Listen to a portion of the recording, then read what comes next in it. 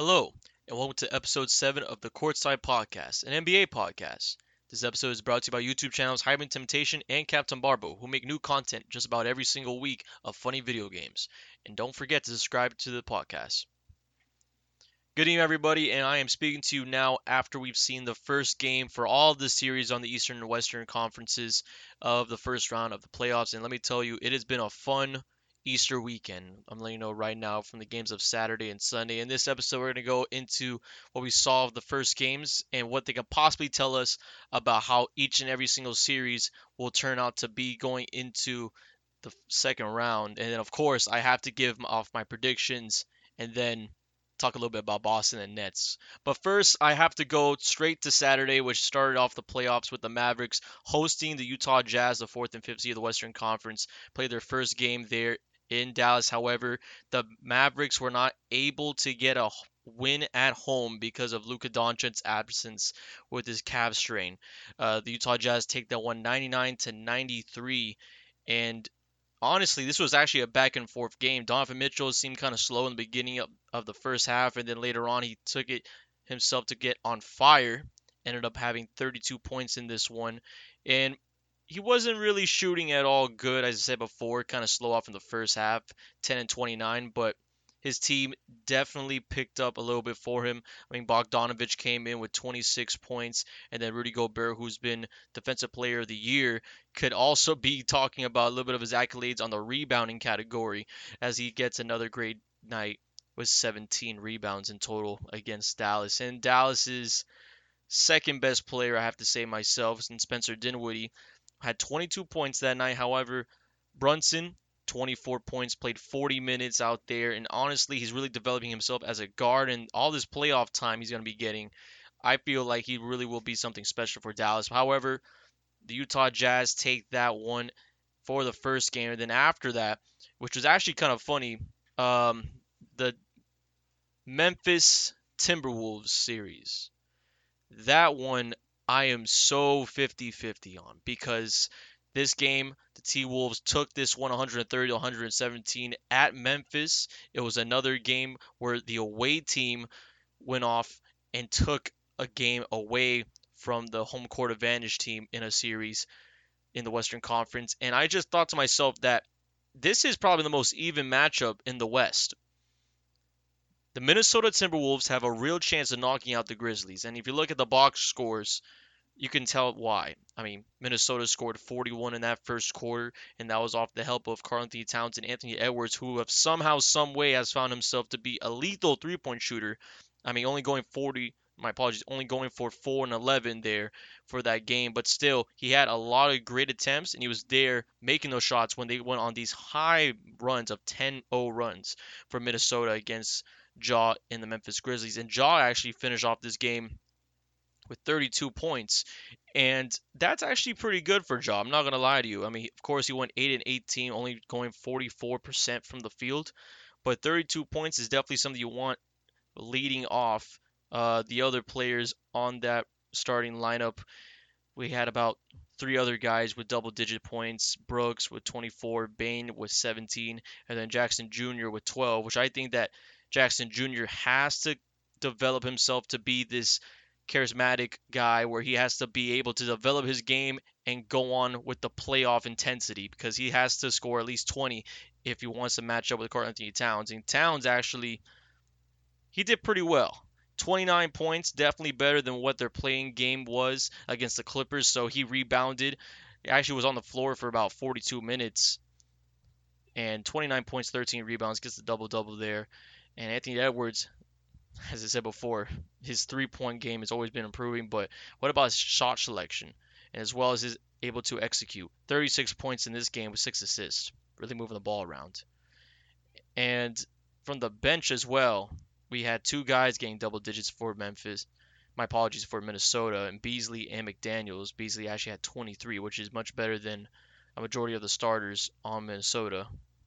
And then the Memphis Grizzlies bench barely even got close to even producing more than 40 points off the bench. So Minnesota takes that first game, and it looks like it's going to be a real long series over there for the Memphis Grizzlies. And then the game after that was the 76ers game going against Toronto, the Eastern Conference 4th and 5th seed going off in Philadelphia. And this game was, well, it was kind of on the same pace that it started.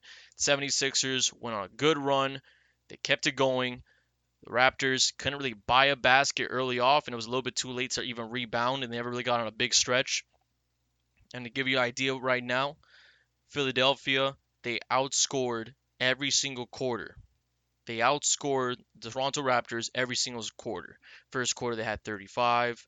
After that, 34. After that, 38. After that, 24.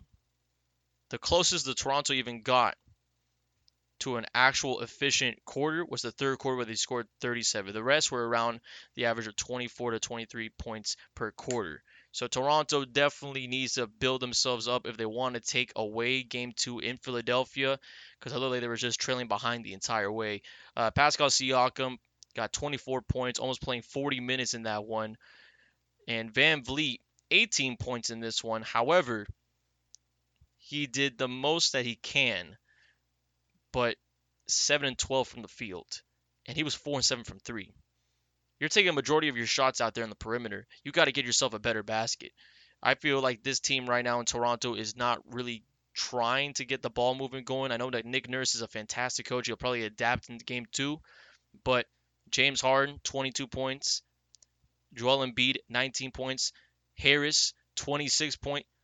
And how about Tyrese Maxey, the kid out of Kentucky, coming out with 38 points in this one. He was on fire, absolutely phenomenal. Went 14-21 from the field, just about 67% overall in field goal. And how about this, 5 and 8 from three? He was playing phenomenal, went 100% from the free throw line, taking 5 of 5 shots. And the bench coming out from Philadelphia, Milton was great. I think Thibault was a real big piece defensively as he's been all year, but that one should not go more than a couple of games for Philadelphia if they keep on playing that the way they're playing. And then the night game on Saturday was, of course, the Warriors going up against the Denver Nuggets. And that one, kind of the same story as the other ones. Basically, the Warriors led the entire way. They win this 123 to 107 over the Denver Nuggets. Jokic having an MVP caliber year, put up some MVP type of numbers with 25 points and 10 rebounds, getting a double-double, and getting close to even 4 assists away from a triple-double. But at the same time, only one other player on his team would actually score 20 plus, which is Barton with 24 points. And then Golden State, Jordan Poole, he's leading the way. He is leading the way. I don't know how he does it, but he ended up starting in this one, and with 30 minutes, he gets 30 points. He's averaging at least a point a minute right now in these playoff series. Of course, it's only game one, so who knows when that's going to change up. But Jordan Poole, phenomenal play out of him. Andrew Wiggins, Klay Thompson, and Draymond Green all get into the double-digit category for points. And Curry coming off the bench, believe it or not, off the bench, coming out with 16 points. Only played about 21 minutes in this one. So this is actually going to be a really interesting playoff series just because I feel that Denver, even though they're not going to win this one, this should still be something to look after to see how Golden State fares against the other contenders in the Western Conference. Because if they easily sweep this Denver team, watch out. And that kind of summarizes it for Saturday. And then Sunday, we have to go from least important game to most important game. And if you know what I'm talking about, you know what I'm talking about. The first one is actually the Miami Heat going against the Atlanta Hawks. The number one team in the Eastern Conference finally plays their first playoff game on that Easter Sunday against the play-in Atlanta Hawks, who went from the 9th to the 8th seed after the play-in against the Cavaliers in Cleveland. And let me tell you, they were great the entire play-in.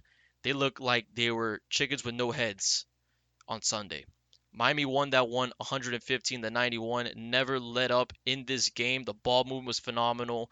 The Miami Heat defense was squandering all over Trae Young, Bogdan. It was just something that you just have to expect from this Miami Heat team. The expectation right now from a lot of Heat fans is actually winning it in 4. And I was there in Miami. I even did the drive down of South Florida. I saw the game myself with my own eyes, and that Heat team is real. I don't think there's a doubt about that.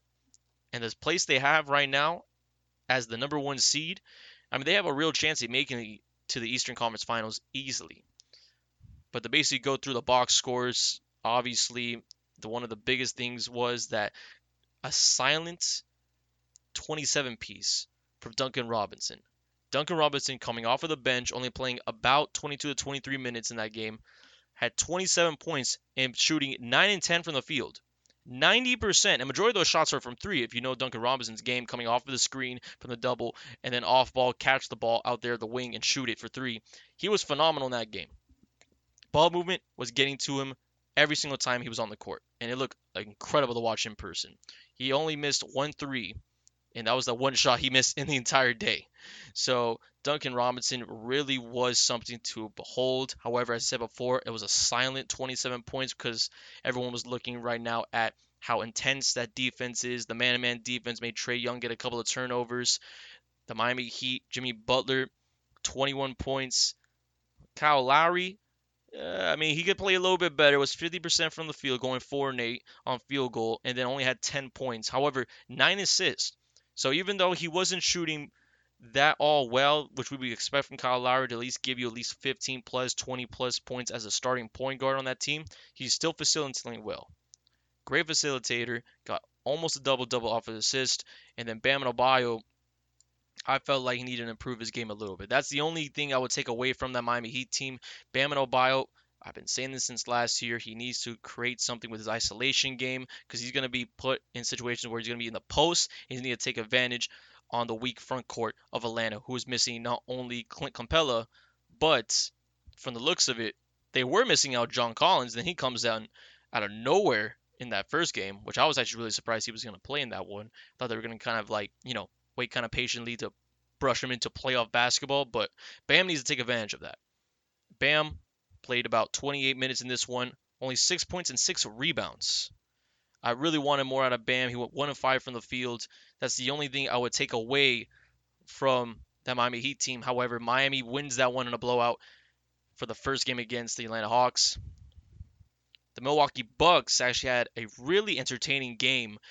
As crazy as it sounds, the number 3 seed in the East goes against the number 6 seed in the Chicago Bulls. They win that one 93 to 86, but Milwaukee had a fantastic start to this game, and Chicago honestly was just unable to get a basket in the first half of that game. The first quarter, I believe that it was 34 to 21, Milwaukee up by 13. Chicago missed a lot of easy looks, mid-range Jays, right at the nail. Zach LaVine was off. DeMar DeRozan is a great example. Played about 43 minutes in this one. He went 6 and 25. Vucevic, 9 and 27. Zach LaVine, 6 and 19. Three of the starters on that team, who is usually the main focus on their offense, were all shooting below 35% individually. If they at least made 50% of their shots, they possibly could have taken a game away from the defending champs in Milwaukee. Now, that is a series, I think, besides the Minnesota Timberwolves series with the Memphis Grizzlies. I think that is a series to look at because Chicago's a sleeper.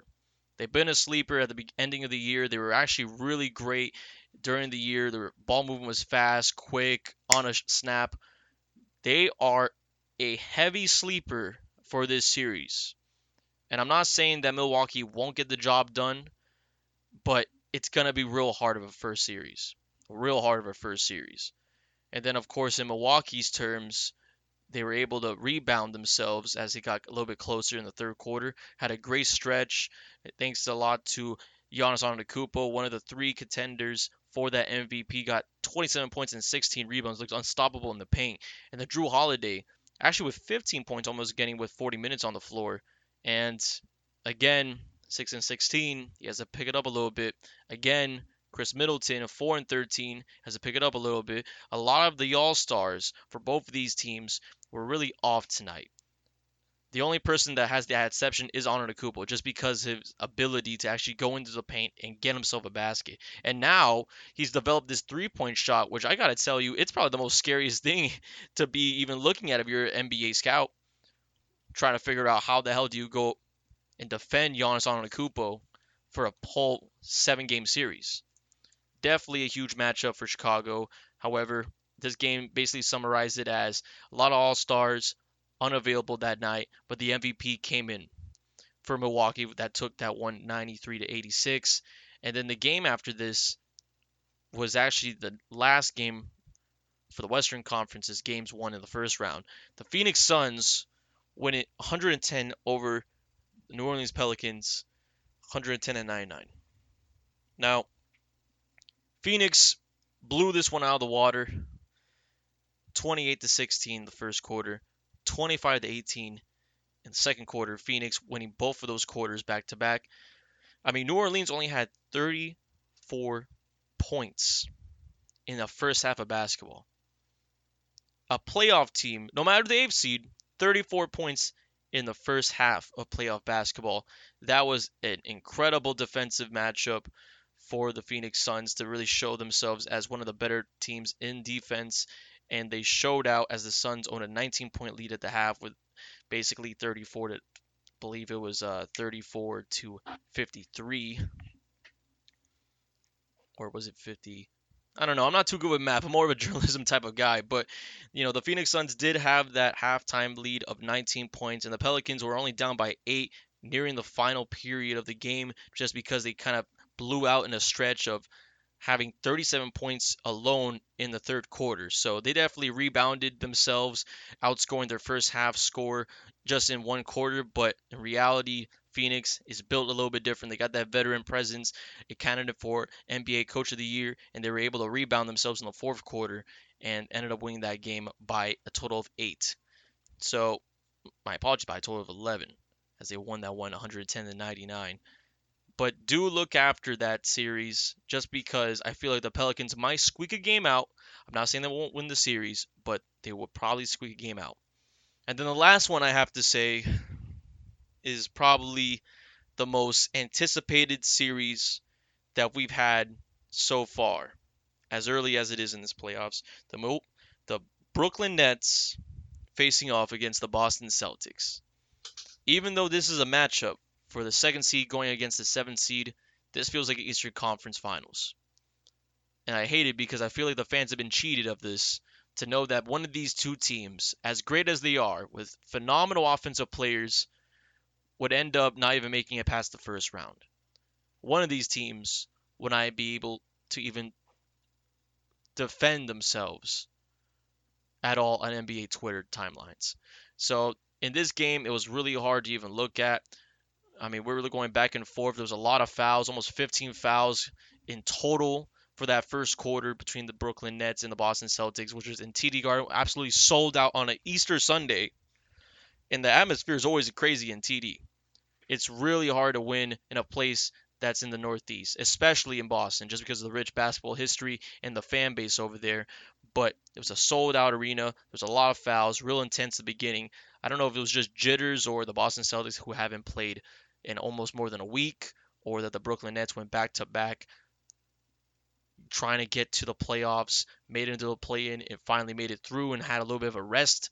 But both of these teams were kind of soft coming off in that first quarter, and it was close all the way to the end until the third quarter happened where Boston actually went up, and after that took an 11-point lead going into the fourth. And that was thanks to Marcus Smart on a couple of threes and a Boston run of double digits plus, which really kind of put them over the top there. And then Kyrie Irving, who actually ended off this game with 39 points and shooting more than just about, actually on the dot, 60% from the field, went 12 and 20 overall for field goal. 39 points from him, about 20 of them came from that fourth quarter. And they almost took the lead in everything like that going down the stretch with a couple of seconds left off of Kyrie. Fadeaway jumper from the three-point line on the left wing. He makes it no easier bucket than that from Kyrie Irving because the Boston Celtics defense was all on him, going around zigzag like a mouse through a cage. It was something phenomenal to see a Celtic defense going against a prime Kyrie Irving, which I have to say Kyrie is in his prime. But to furthermore on that Celtics defense and how impressive it was, Kevin Durant couldn't get himself started off on a hot take. Even though he was in this game for 41 minutes, 23 points coming out of him. Went 9 and 24 from the field. Just about 37.5 for percentage from field goal. And the craziest thing about it, 1 and 5 from three. The Brooklyn Nets have three starters on their team in Kevin Durant, Bruce Brown, and Seth Curry, who only made 1 3. 1 3. Durant was 1 and 5. Curry 1 and 4, and Bruce Brown 1 and 1. But still, you get the idea. The perimeter was shut down with the Boston Celtics. The only person to even get to more than 5 threes in this game was Kyrie Irving, who was shooting them up like crazy, but his accuracy was insane. He went 6 and 10 from three actually, and let alone 9 and 9 from the free throw line. So Kyrie couldn't miss. He almost a perfect game. But at last, Andre Drummond got into foul trouble early. Claxton got into foul trouble a little bit later on in the game. The most efficient player throughout that first half of the game on the bench for Brooklyn was actually Goran Dragic, who within 14 minutes got 14 points, but didn't get anything else 12 minutes afterwards when he was on the court. So he got kind of cold late. And the Boston Celtics, who were literally coming out to lead in this game, had a goose egg of a performance in the fourth quarter. And we're really lucky to slip this one away. As I said before, they basically take that 11-point lead going to the fourth quarter, and then they get outscored by 10 in the fourth due to poor shooting performances and Kyrie Irving going off like crazy. The Boston Celtics barely made it out of this one, and then the last 3 minutes they decided to get back on defense, readjust, and they were able to shut down the Brooklyn Nets, who ended up only making about 3 to 5 points in the remaining 2 minutes of the game. And the Celtics, the last thing I would probably say about that game was the last series of back and forth. The Celtics defense in the last couple of seconds, and I'm going based on the last possession of Brooklyn and the last possession of the Boston Celtics, which basically ended the game. The Brooklyn Nets, Kyrie Irving, was taking the ball down, was in the left wing with Marcus Smart guarding him. He drives inside, but loops around in the paint as Al Horford comes in for the help. Now, the thing I found really curious about this was that when Al Horford came in, we saw Bruce Brown cut into the basket, and then later on, we see that they had somebody in the corner three on the left side. They had other guys around him where he can easily, just off of Al Horford going for the double team, easily pass it off to a man. He ends up taking the ball with himself, never picking it up. And then at the last 3 seconds of the shot clock, he passes it out to KD, who has Jason Tatum, who I have to say has become a great two-way defender, two-way player, giving off Kevin Durant a hard problem as he contested a three-point shot from KD. It went far to the left and hit off the rim. Now, for that last possession, I understand Kyrie's hot, 39 points, but you got to move the ball around if they're the Brooklyn Nets. You got to at least give a chance for the other guys to be in the game, not let alone at least get a chance for your team to win the game with a much better shot instead of a contested KD for three. But with that being said, their possession end, and Al Horford ended up getting the rebound, and they had Jaylen Brown taking it down the court, takes it inside, almost goes out baseline. He finds Marcus Smart at the left wing, and the one thing that I have to say has proven that this Celtic team has grown throughout the year is that Marcus Smart didn't take the three. Two guys came towards him. He pump fakes. I guarantee you right now, if it was the first 10 games of the season, Marcus Smart takes that shot. Marcus Smart has literally become the best facilitator and best point guard for that team.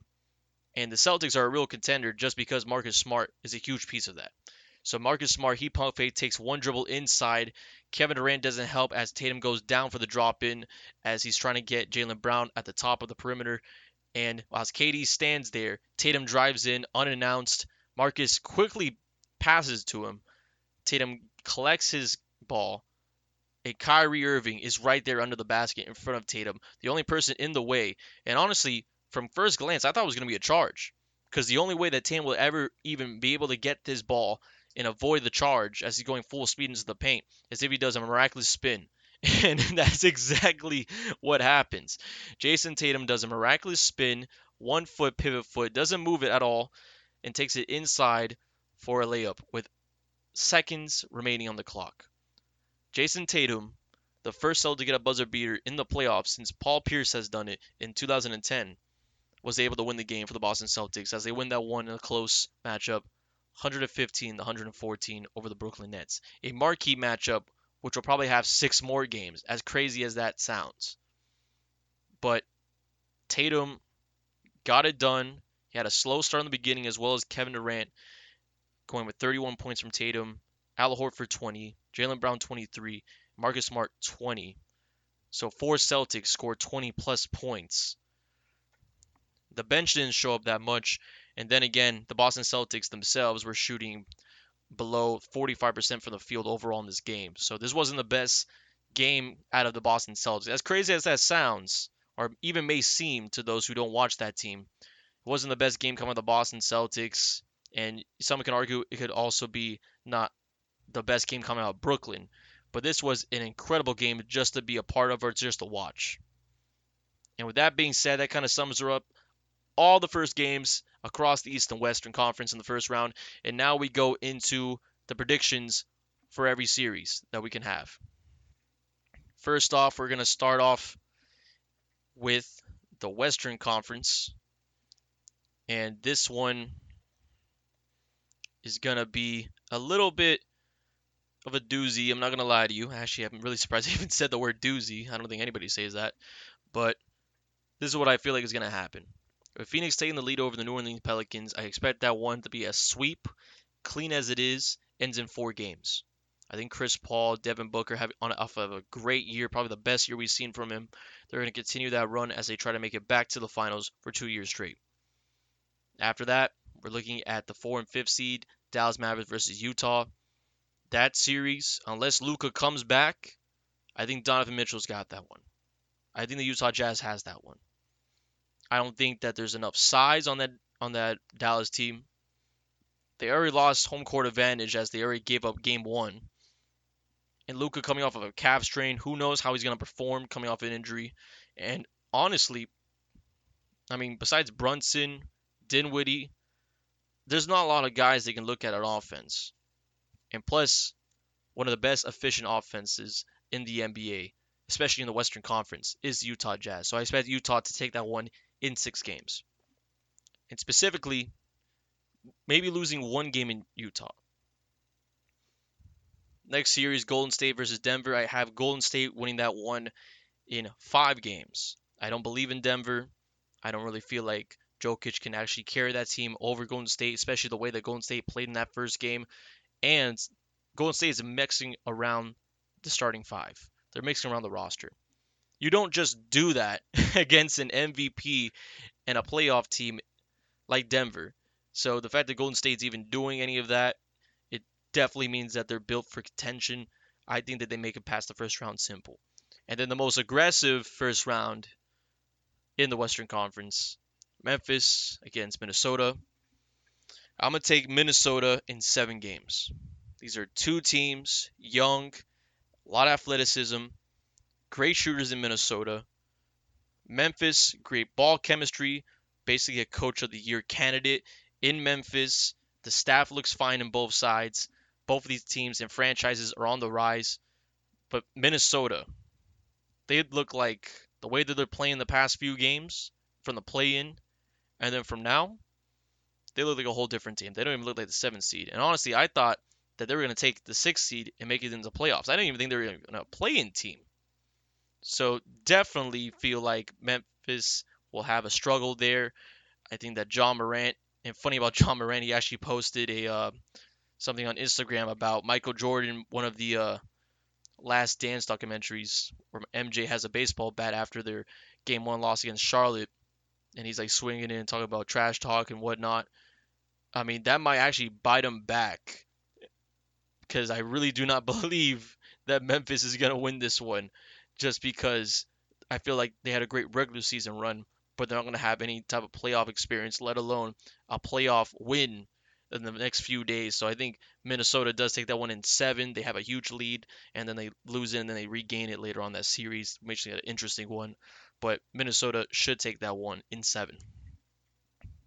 And then now we go to the Eastern Conference, which most would say has the most contenders in the NBA. First, I had to get this out of the way. Miami in 4. There's not much to talk about. It's Trae Young against who else? A hell of a team in Miami who has about 7 guys who could probably give you a 30 piece bi-nightly, every night. No question in my mind. If the ball movement continues in Miami's way, if their defense sticks to it, they're going to win every game in Miami, and they're probably going to take a game or two away in Atlanta, which I expect them to sweep. Philadelphia going against Toronto. I thought this series was going to be closer than it was. After that first game, it might get a little bit physical in Toronto. Both of these teams were actually going back and forth for a little bit chippiness here and there between Pascal and Embiid, and also the other players from Toronto were a little bit frustrated of their game against Philadelphia. The Philadelphia fans are huge believers in their team. I don't think there's a doubt in my mind, but I mean, who knows what these two fan bases can do to each other in this series. So I honestly think that this game is going to go 6 games. It's going to Philadelphia. I think that Toronto does take game 3 and 4 when they do go back to Toronto. I think Philadelphia takes game 2. And then the last 2 games, game 5 and 6, I mean, Philly should close it out. If this goes more than 7 games, I'm going to be a little bit more shocked than anybody else because I thought this was going to be an even series, but I don't feel like Philadelphia should lose this one in the first round.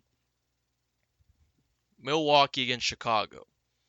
That one should go 6 games, Milwaukee.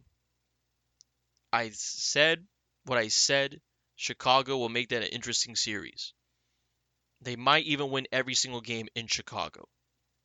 However, Milwaukee, we still don't know how they look like on the road. Great record on the road, but against the Chicago team who might be in full form by game 3, if they do take game 3, you have no idea.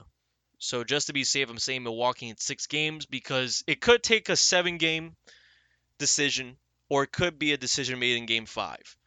But that one, it's definitely one of those question marks I had to put up for any of these matchups, but definitely a game to look after. And then last but not least, the Boston Celtics against the Brooklyn Nets. I have the Celtics winning that one in 6. I firmly do believe that the Celtics will not drop a single game at home during these playoffs. And just for that, and to see how the fan base looks like in Brooklyn, and playing in Brooklyn, I don't feel like the Celtics have an issue. In the past 5 games, including this playoff game, the Celtics are 4-5 against the Brooklyn Nets this season. Kyrie Irving scored 39. It was almost perfect. It still wasn't enough. Probably the best game we've seen out of the Brooklyn Nets in this playoff series was that game 1, and they didn't even get the win out of it. All right? KD, in one of the games during the regular season against the Boston Celtics, scored 30-plus points, didn't get the win out of it. People are talking about, oh, KD and Kyrie are going to give me 60 points a game. The Boston Celtics starting 5 was going to give you 100 to 80-plus points a game. Who else on that team in Brooklyn is going to help them out? Possibly Goran Dragic. Who knows what Steve Nash might do? And this is probably going to be a marquee matchup for the ages. But honestly, if this goes 7 games, I wouldn't be surprised. But I'll be damn sure surprised if Boston loses a game in Boston. So I'm taking that one in 6. And that will basically be the ending of this podcast here. We'll be right back on Friday with another episode as we take a midway first round summary for this first couple of games. And this is actually going to be a lot of great matchups. Today being Monday, the 18th of April, we actually have Philadelphia playing their second game against Toronto, the Mavericks playing against the Jazz, and then the Warriors against the Nuggets for all their game 2s in the Western Conference first round. 7:30 is that Sixers game. Mavericks host the Utah Jazz at 8:30, and then Warriors against Nuggets at 10. So don't forget, look out for Friday, and I'll see you back next time.